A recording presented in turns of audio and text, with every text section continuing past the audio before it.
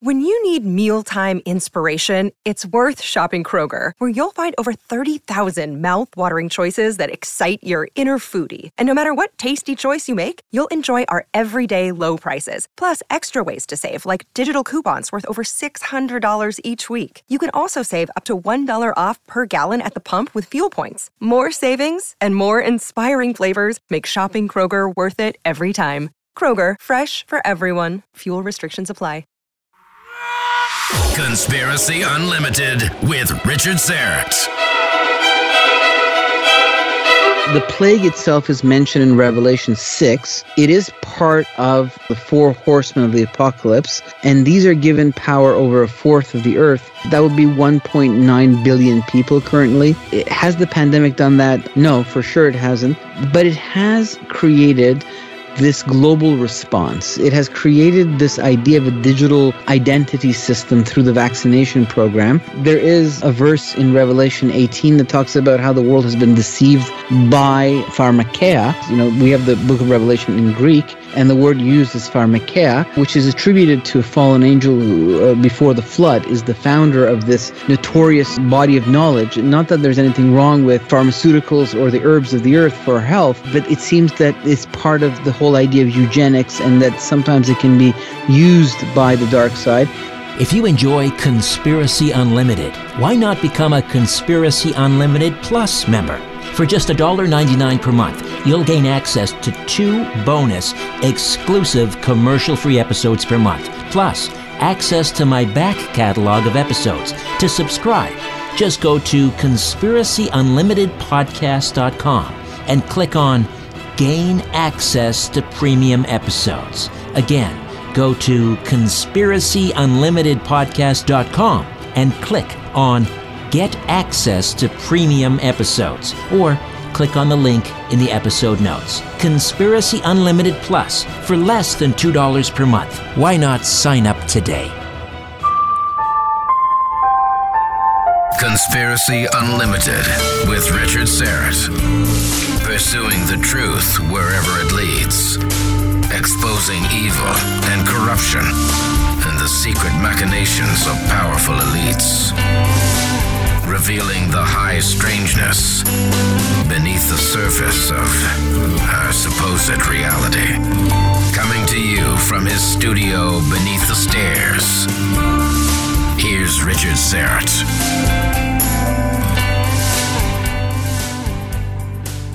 The Book of Revelation, the most mysterious, cryptic book in the Bible, the final book of the New Testament, also called the Apocalypse of John, Revelation to John, or Revelation from Jesus Christ. So what is the Book of Revelation trying to tell us? Who are the major characters? What does it say about the end times, the Antichrist, the mark of the beast?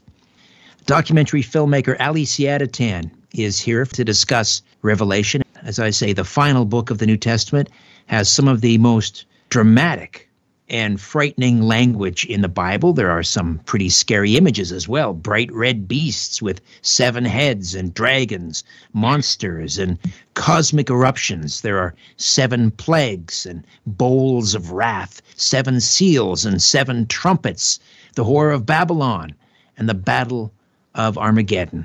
What does it all mean? Ali Siadatan is the founder of Think Again Productions in Canada, a multimedia teaching ministry shedding light on mysteries and treasures of scriptural knowledge, which is making the Bible more real than ever. Ali has found evidence, keeps agreeing with the Bible's tale, from biblical cities peering through the sand to alien abductions and prophetic events. Ali, welcome back. How are you, buddy? Hello, Richard. Very good. Thanks so much for having me. My pleasure. And yes, you're saying that the Book of Revelation has a heptatic nature. So it is very cryptic. Yes. It is for us, but I guess for the people who lived in the first century AD, who were familiar with, I guess, what they call apocalyptic literature, a lot of these metaphors and symbolism would have been more apparent to those readers. Is that correct? Yeah, I mean, there might be a truth to that perspective. Basically, there's 400 verses in the Book of Revelation, and 800 references to the Old Testament. So it's 400 verses and 800 references to the Old Testament. So it heavily, heavily draws from virtually all the books of the Bible. People often say, it draws from the book of Daniel, for instance, or from Isaiah. But actually, it draws from virtually every single book of the Old Testament.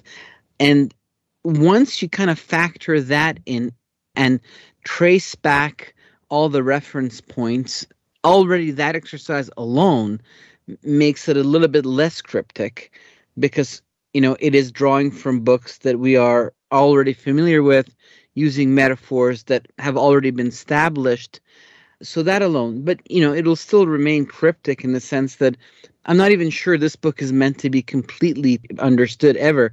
Perhaps it's a testimony of God's foreknowledge and command over the creation, that he declares things before they occur.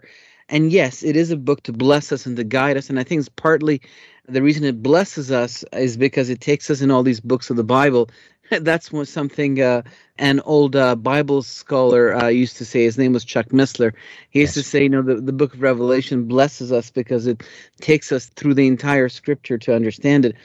So even with all of that, it will remain a little bit cryptic. I think as we go deeper into the apocalypse, then God may continue to reveal and open this book up to us. The reason, for instance, I'm running this series is because we've all noticed that there's essentially an explosion of interest and demand from people wanting to dive into this book. Right. I think also for people who aren't Christians or who are nominal Christians, I think it's still a significant book because there are all sorts of cultural allusions to Revelation. So I think people can appreciate it at that level. But let's start with some basic info here. I mentioned first century, but when do we know specifically when it was written? So, for example, how long after the crucifixion of Jesus Christ? Where was it written, and by whom, do we think? If we kind of were to just accept everything at face value, the book of Revelation starts by telling us that the author is John, who was one of the disciples, one of the original 12 disciples of Jesus. His Hebrew name is Yochanan, and it means that God is grace. He lived in Capernaum, or who was a fisherman in Galilee. But, he also seems like a very well-connected dude, because when Jesus has been arrested, he gets to go in because it says in the Gospels that he knew the high priest. Well, how did he know the high priest, and how could he go in? It also says that it's the only gospel that records the interaction with Nicodemus, who was a member of a leading religious council that led Israel, the Sanhedrin.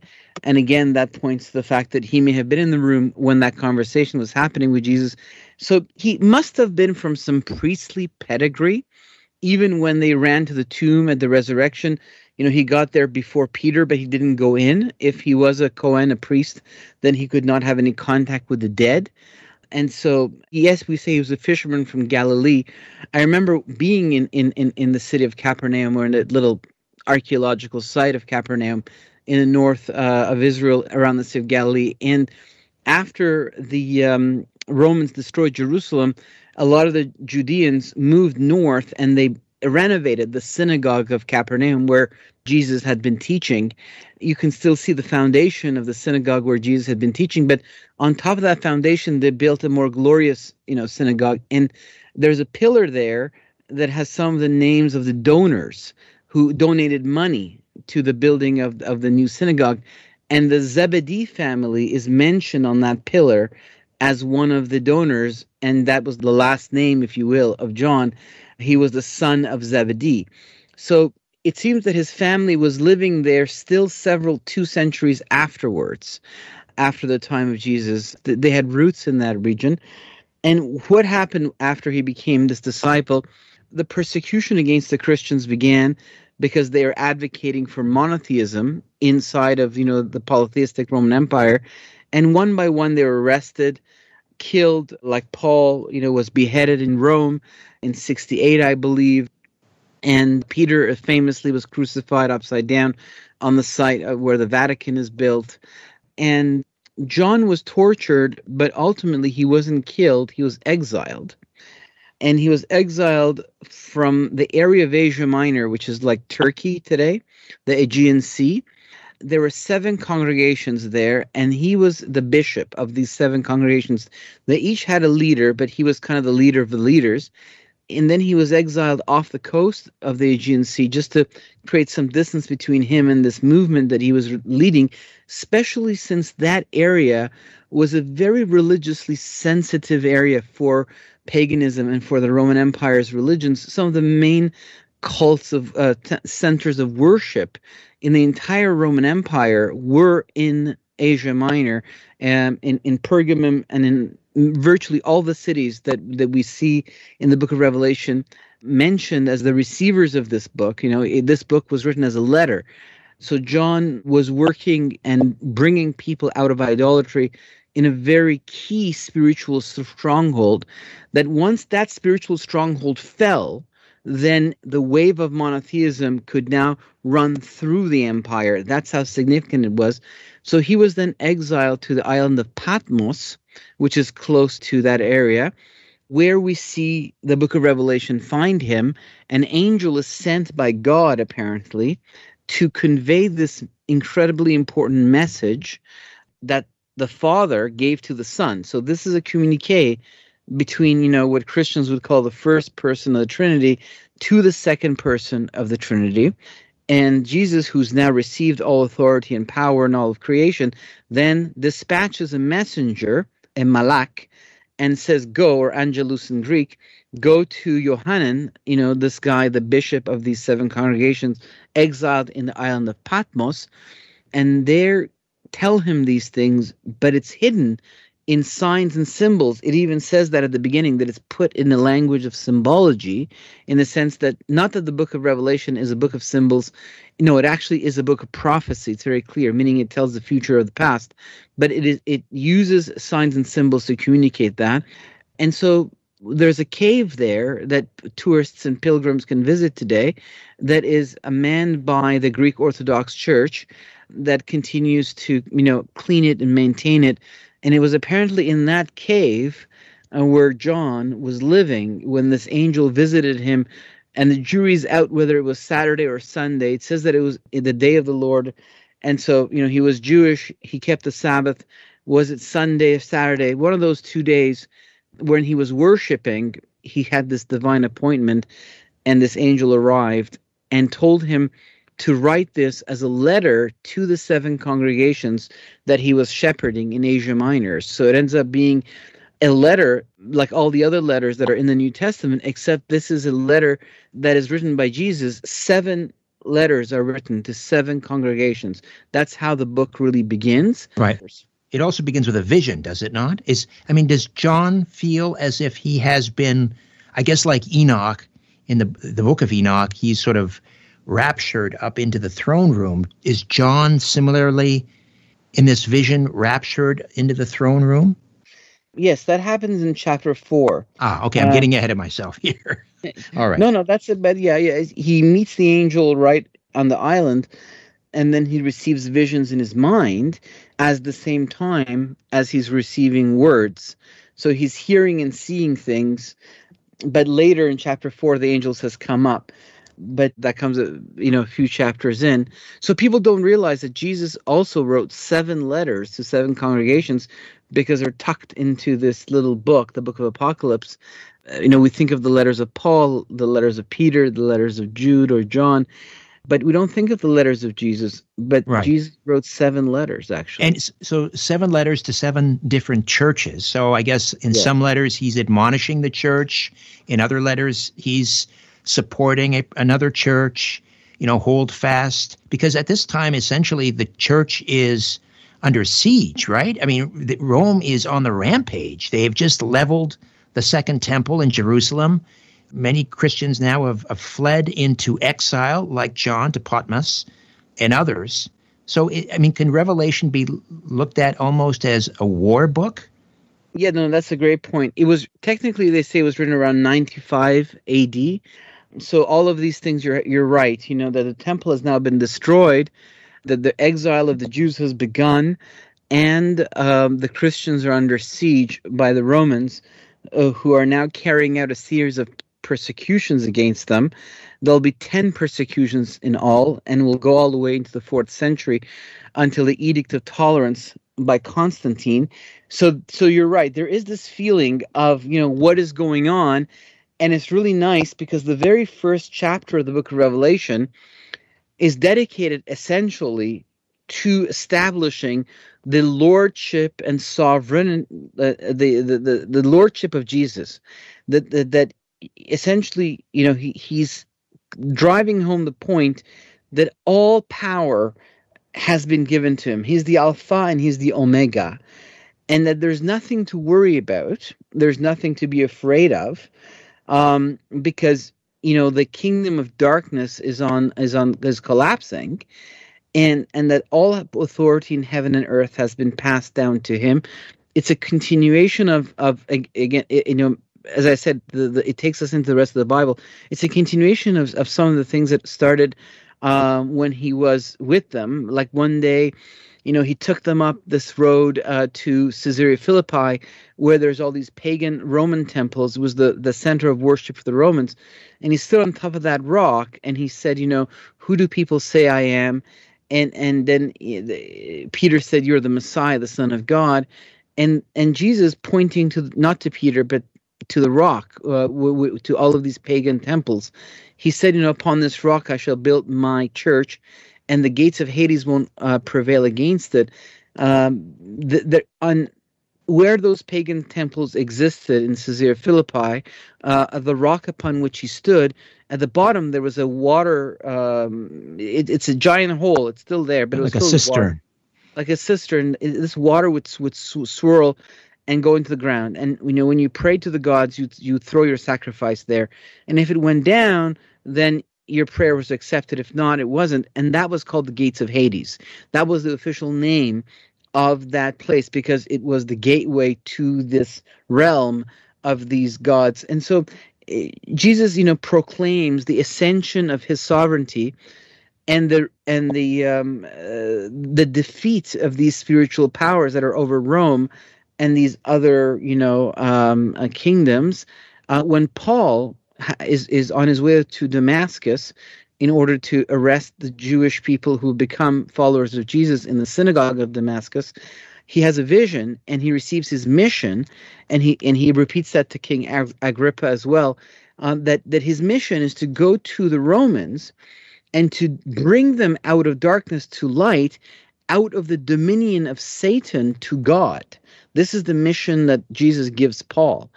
And so we get this idea that there's a transfer of power in the heavenlies. And now Jesus is saying basically, do not worry. I know that you live in the stronghold of idolatry, you 7 congregations, but don't worry. First of all power has been given to me. Second of all, don't let this, the paganism follow you into the congregations. That's a reoccurring theme in these letters, that there was this influence. They were bringing it in with them. Their old life was kind of pouring into their new life. Okay, Ali, I got to jump in here because we're going to take a quick time out. And also one of these letters, maybe when we come back, we can touch on this. In one of these letters, he calls out one of the churches where exists the throne of Satan, or the altar to Zeus, which he identifies as the throne of Satan. Ali Siadatan back with more in a moment. Don't go away.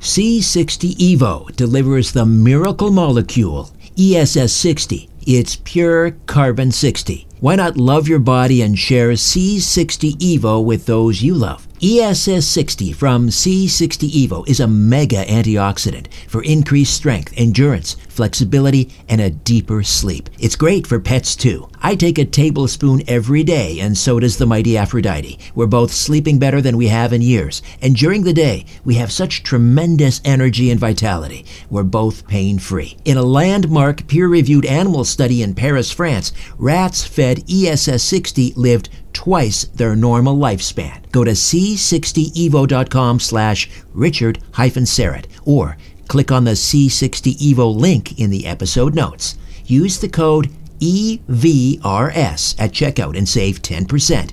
ESS60 from C60 Evo. Order your miracle in a bottle today. The truth goes through 3 stages. First, it is ridiculed. Then, it is violently opposed. Finally, it is accepted as self-evident. Let me just read that again. I don't know what that means. Conspiracy Unlimited with Richard Syrett. Ali Siadatan stays with us. Go to thinkagainproductions.com and you can contact Ali through the website, thinkagainproductions.com. I've got kind of a blueprint here, Ali, because we have much to get through, to give people just a very general sense. But so we were talking about the letters to the 7 churches of Asia in Revelation. Is it not in one of those letters where Jesus basically, through John, is calling out one of the churches where is located the altar to Zeus, a.k.a. the throne of Satan? Yeah, he calls it the throne of Satan, and that it's in the city of Pergamum, he tells them. He says, I know where you dwell, where Satan's throne is. And that was a reference to the altar of Zeus, which was in that city. And he also, calls out by name Antipas, who was then sacrificed to Zeus, the leader of the congregation of Pergamum. Was killed by the priests of Zeus and fed to the bull, the brazen bull, where he was lit up and slowly melted. So that's fascinating. This insight that Jesus gives us, that he creates a connection between Zeus and Satan, identifies removing the veil, and so now we know that the Greco-Roman world that worshipped Zeus and Jupiter as the head of the pantheon was essentially under the influence. That was the realm, of the leader of the fallen angels. That was the territory that he had chosen himself, and that empire, hailed from him. Now, all the letters, all the cities mentioned here have a connection to the fallen angels. Ephesus, we know what happened with Paul when he was in Ephesus, that there was a whole ruckus because it was bad for idol worship business, what he was preaching, so they kind of gathered a crowd against him. It was the center of the worship of Artemis. Ephesus was an important center for that. Another letter he writes is to Smyrna, which was the center of emperor worship. They had won the permission to build a temple to Nero. And Thyatira was a center of worship for Apollo, known as the sun god. And Sardis was home to many mystery cults and religions, and to the magnificent temple of Artemis. The people worshipped Cybele, and they held orgies in their festivals, which is kind of what we see happen at the foot of Mount Sinai. Right.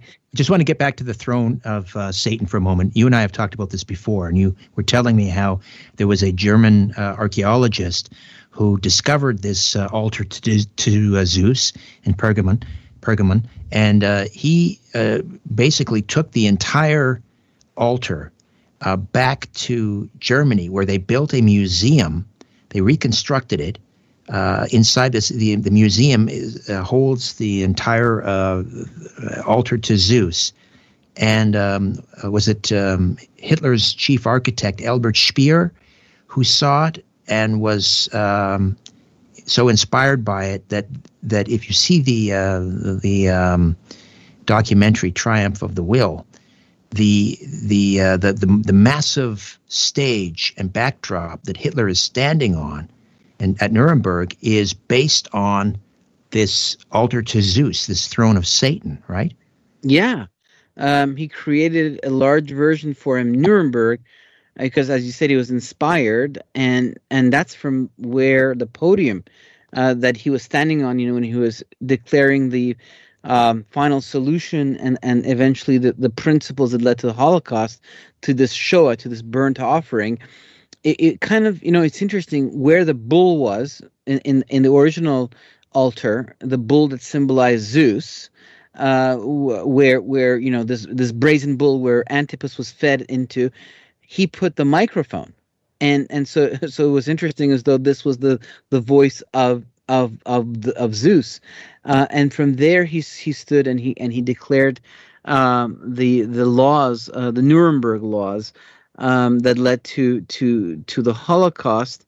And he said to Albert Speer, "I want you to make it like a religious ceremony, a Catholic mass." And so Speer put all of these lights around it, and he lit them up, and they looked like pillars of light. Right.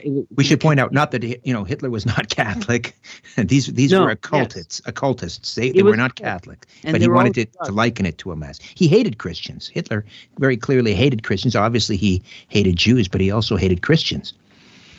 Yeah, this was definitely an occult thing. It was hailing back to the worship of the ancient gods, the fallen angels. And so it's fascinating that, as you said, this altar that Jesus talks about in the book of Revelation as the throne of Satan is dug up and brought to Berlin, where it is to this day, in Das Museum die Pergamum, or the Museum of Berlin. And Albert Speer sees it, the architect, likes it, and builds a giant version of it. And they put a big Nazi symbol on top of it as well. And there's a footage of the Allies, bombing that symbol off that. And from there, Hitler declares the Holocaust. So it's fascinating. Right.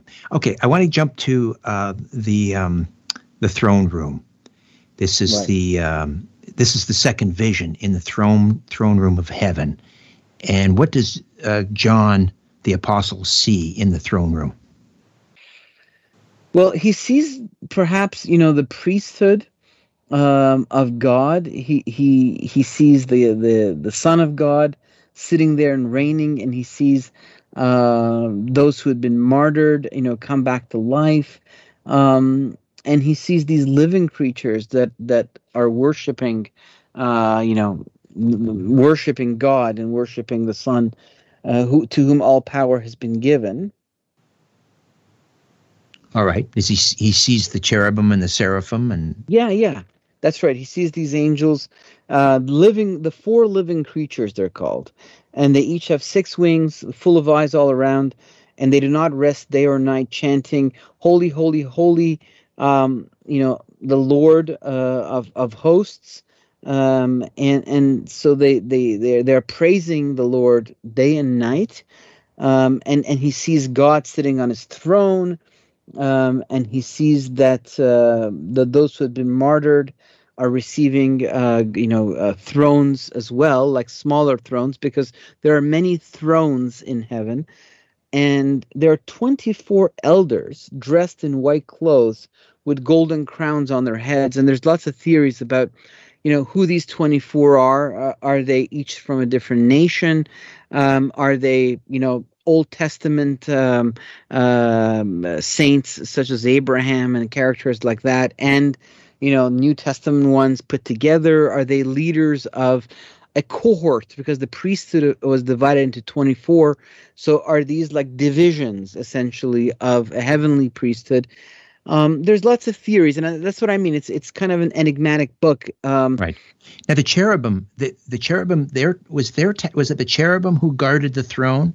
These were like, almost like the Secret Service, right? They guarded the throne. Was it the cherubim or the seraphim that guarded the throne? Well, here it would be the seraphim, because they have 6 wings. The seraphim. All right. And you're right. Like, these are very high-ranking angels. They stand around the throne of God, so they're very intimate to God. And Satan himself was the leader of the cherubim. So Satan himself was a very high-ranking, angel, very close to God. Interesting. All right.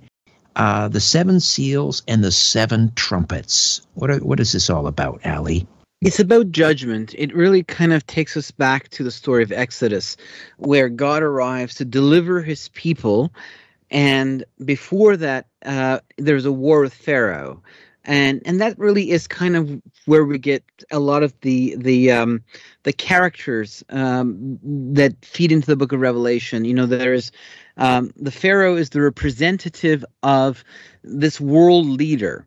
And there's going to be, 7 empires that challenge, the covenant that God makes with Israel.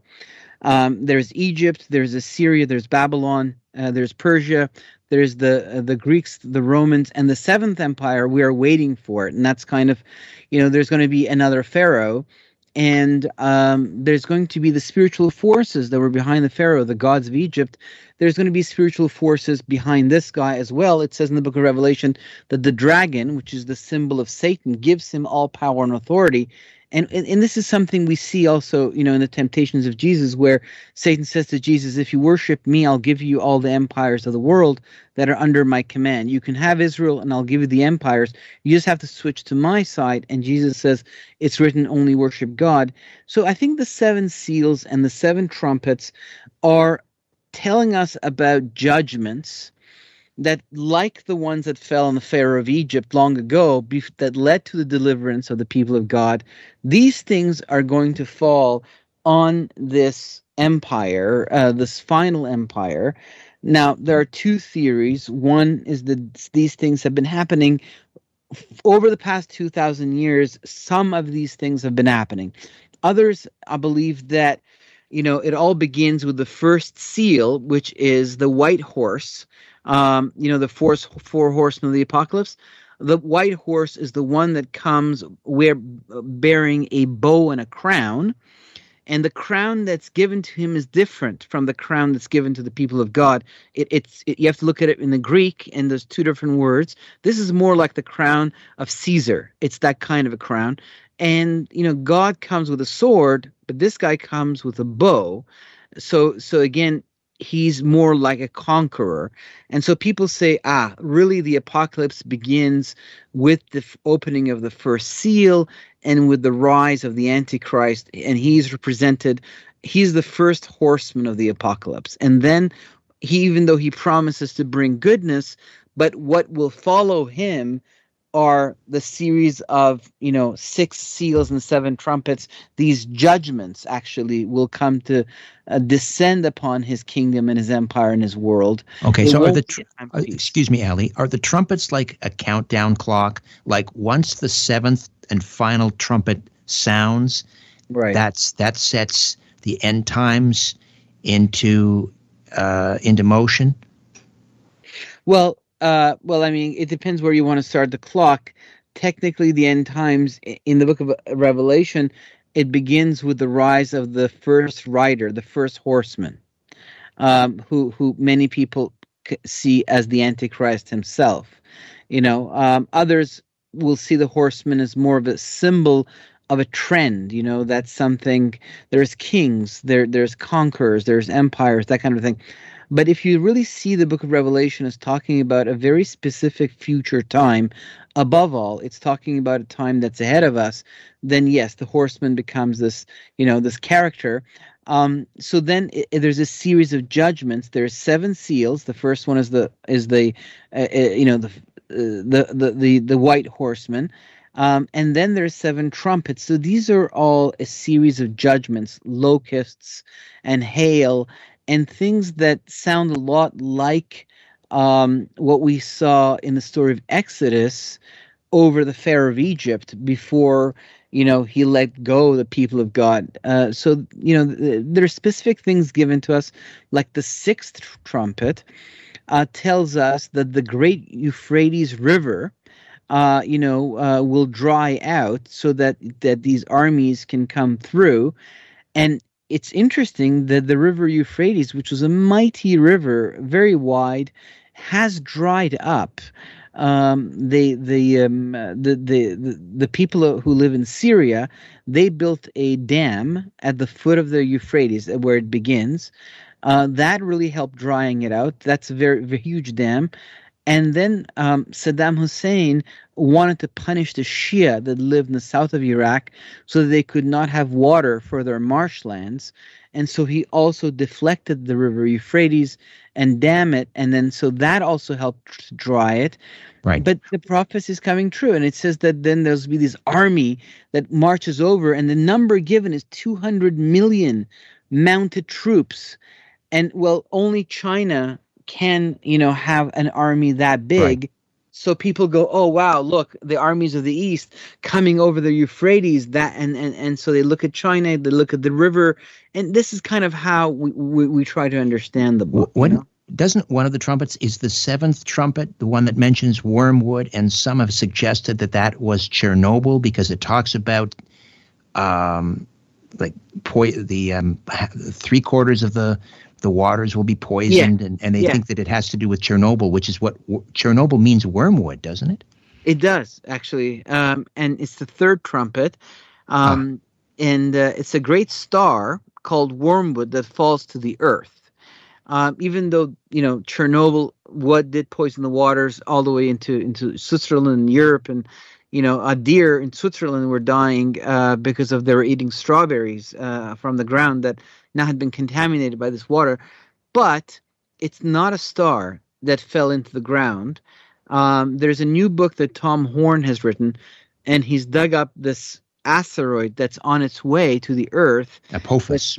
Yes, and it's supposed to hit in 2029, and he says he thinks that's wormwood.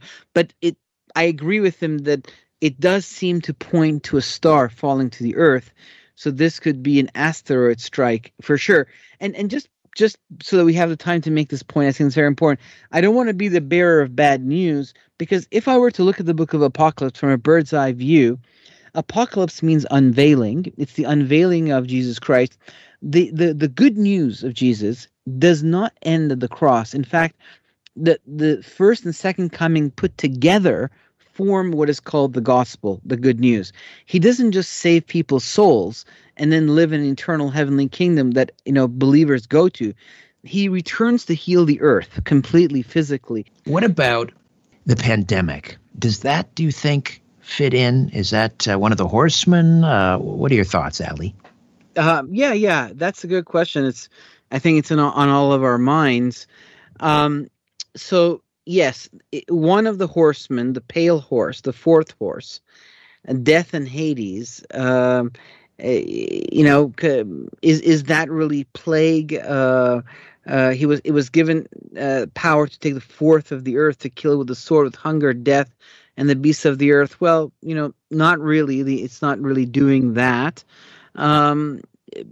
Where does this pandemic fit in? Definitely plagues are mentioned throughout the Bible as an instrument of judgment by God. So some people will say, look, this is one of God's judgments. What is judgment? The purpose of judgment is to bring people attention back to God, that God is good, that God has a plan for humanity, but he's given us free will. And there's also these, other beings in the universe. They're physical beings like us. They live in the physical universe. And yes, more than beyond, maybe there's other dimensions and all of these things. Great. But we're all together in a big story, and we have free will, and evil is real. And so these guys have gone with Satan. 1/3 of them has. And we have the choice to go to the dark side, and that leads to judgment and ultimately death and destruction. Or we can turn to God, and God has a plan of redemption and restoration and a blessing. So in that sense, the plagues are seen as an instrument of judgment, and they're mentioned in the book of Revelation. Now, is this very specific plague the fulfillment of, a particular passage? I don't know. The general theme is that there's something dark rising on the earth.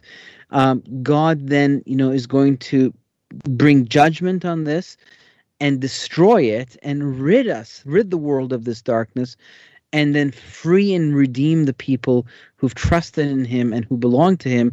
And the people that are kind of in the midst of all of this, and they don't really pick a side, they survive the apocalypse, they do make it into his kingdom. They just don't get at this point the eternal body that he promises his disciples, his followers. What about the idea that this plague or other plagues or other pandemics and the associated, clampdowns on civil liberties and vaccine passports and our, the use of AI and the Great Reset is all playing into the Antichrist system?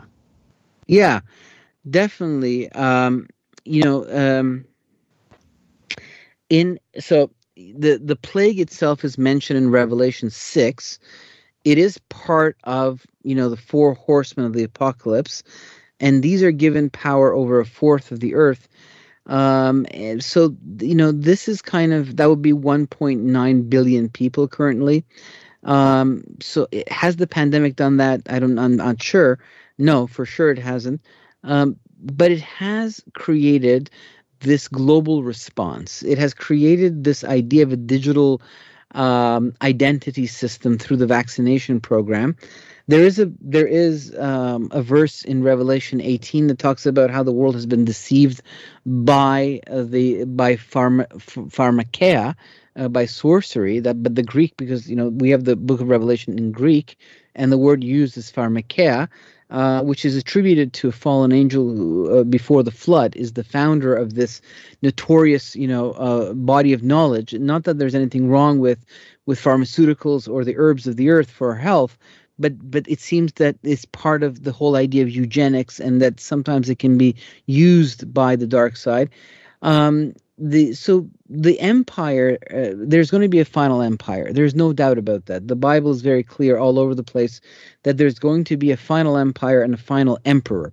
And we haven't seen that for a while. Since the rise of the republics and the fall of Rome, we've seen the different heads of Rome each go take a try at it, whether it's Charlemagne, Napoleon, the British. But today we may see all these different heads from Moscow to DC come together in a coalition and eventually have a leader.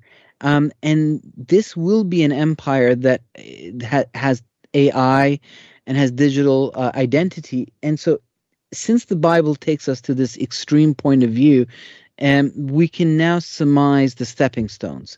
And so we see that this pandemic has definitely created a lot of stepping stones for the infrastructure of such a thing to be built. And eventually this thing is seen as a plague that's removed by God. I'm not just COVID, but this emperor and this empire is a plague over the human race that God comes and destroys and removes and restores health to the earth. Okay, and so the vaccine and the vaccine passport, and I think people know my views on the vaccine passport. I just think it's unethical and probably illegal and all of that. But we'll park that for now. But the idea that some people think that somehow this is the mark of the beast, you can't have the mark of the beast until you have the arrival of the Antichrist, right? Which hasn't happened. So therefore, the vaccine and the vaccine passport cannot be the mark of the beast. Exactly. I would agree to that.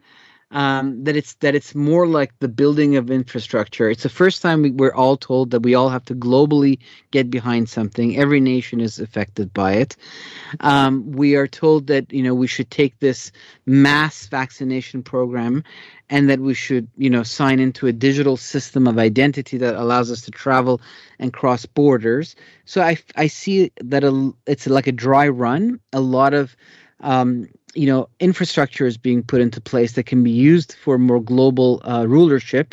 And also, I found it very interesting that if there's a theme here, that God is preparing his people for the mark of the beast, that really you get the feeling that if you don't take the vaccine, that you're punished. If you don't take this particular digital, identity that comes with the vaccine, you're punished. And so the mark of the beast also has that feeling. It says that if you don't take it, you can't buy, sell, or do commerce. So thinking forward, I thought, what are they going to do to us when we don't take the mark? Because we really can't take that one. They'll probably take us and put us in some sort of a camp where they feed us and shelter us. So we'll appear on the wrong side of the collective reality, and since we won't be able to function, then I guess they'll have to take us to some sort of a concentration camp and take care of us. This is just a theory. I don't know what's going to happen, but I see that there are overlaps, and I see that there's infrastructure being put to place, but it's not exactly the mark of the beast, like you said. It has to be instituted by the Antichrist. Okay, just have about 2 minutes here before we roll into the second hour. AZ Finn on the YouTube live chat asks, how many seals have been opened and how many trumpets have been blown to date? Well, if I had the answer to that question, I'd have a best-selling book on my hands that everyone would be reading. The truth is that, ironically, these are the questions that we are all now trying to figure out. something has changed about our attitude towards prophecy since COVID. And there's a massive, focus on this book. And I know from experience that when something like that happens, God tends to open it up. We are about to see new things in this book, and that's why I'm inviting people to join me in this study, because as we study together, we discover together, and God meets us in the study and reveals things to us. So I don't have a concrete answer to the gentleman's question. I don't think anybody does.